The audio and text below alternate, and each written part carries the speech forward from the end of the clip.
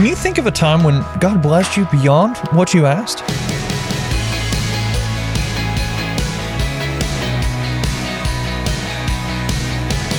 Hey there, I'm Andrew Stevens, and you're listening to Unlocked, your daily key to unlocking God's Word in your life. We've got a really cool story for our devotion today, one about slavery, redemption, and what it really means to have faith.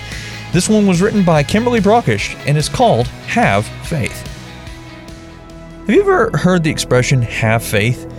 What does it really mean to have faith? Well, one biblical example is a woman whose name we actually never hear. She's simply called the widow of a prophet. When her husband died, he left behind some debt. In those times, someone in debt often hired themselves or their sons out to the creditor until the money was paid back. However, in this widow's case, the creditor waited until the prophet's death to get his money back. He had something harsher in mind. Instead of taking the widow's sons as hired servants, he wanted them as slaves. The widow cried out to the prophet Elisha for help. When Elisha asked the widow what she had in her house, she replied she only had a small jar of olive oil. Elisha told the widow to gather as many empty jars as she could from her neighbors, and then fill all the jars with oil from the small jar she had. She did exactly as Elisha instructed. She didn't hesitate or even ask questions how she would be able to fill all those jars.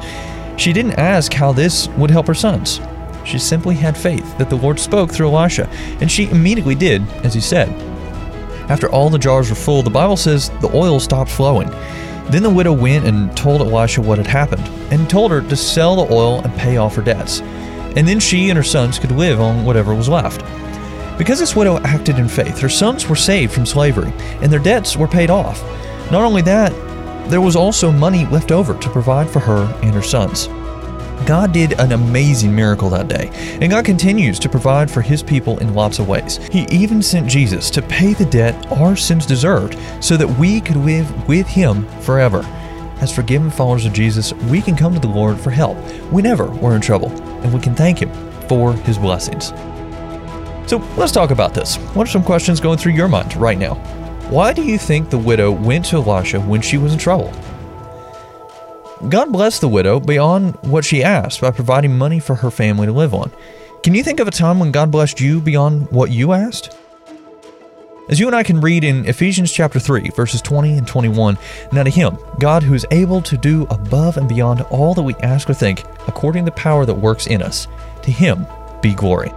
Now, I'd encourage you to read in your Bible 2 Kings chapter 4, verses 1 through 7, as well as Matthew chapter 6, verses 31 through 33, to help keep God's Word alive in your life. Unlocked is a service of Keys for Kids Ministries, and it's listener-supported.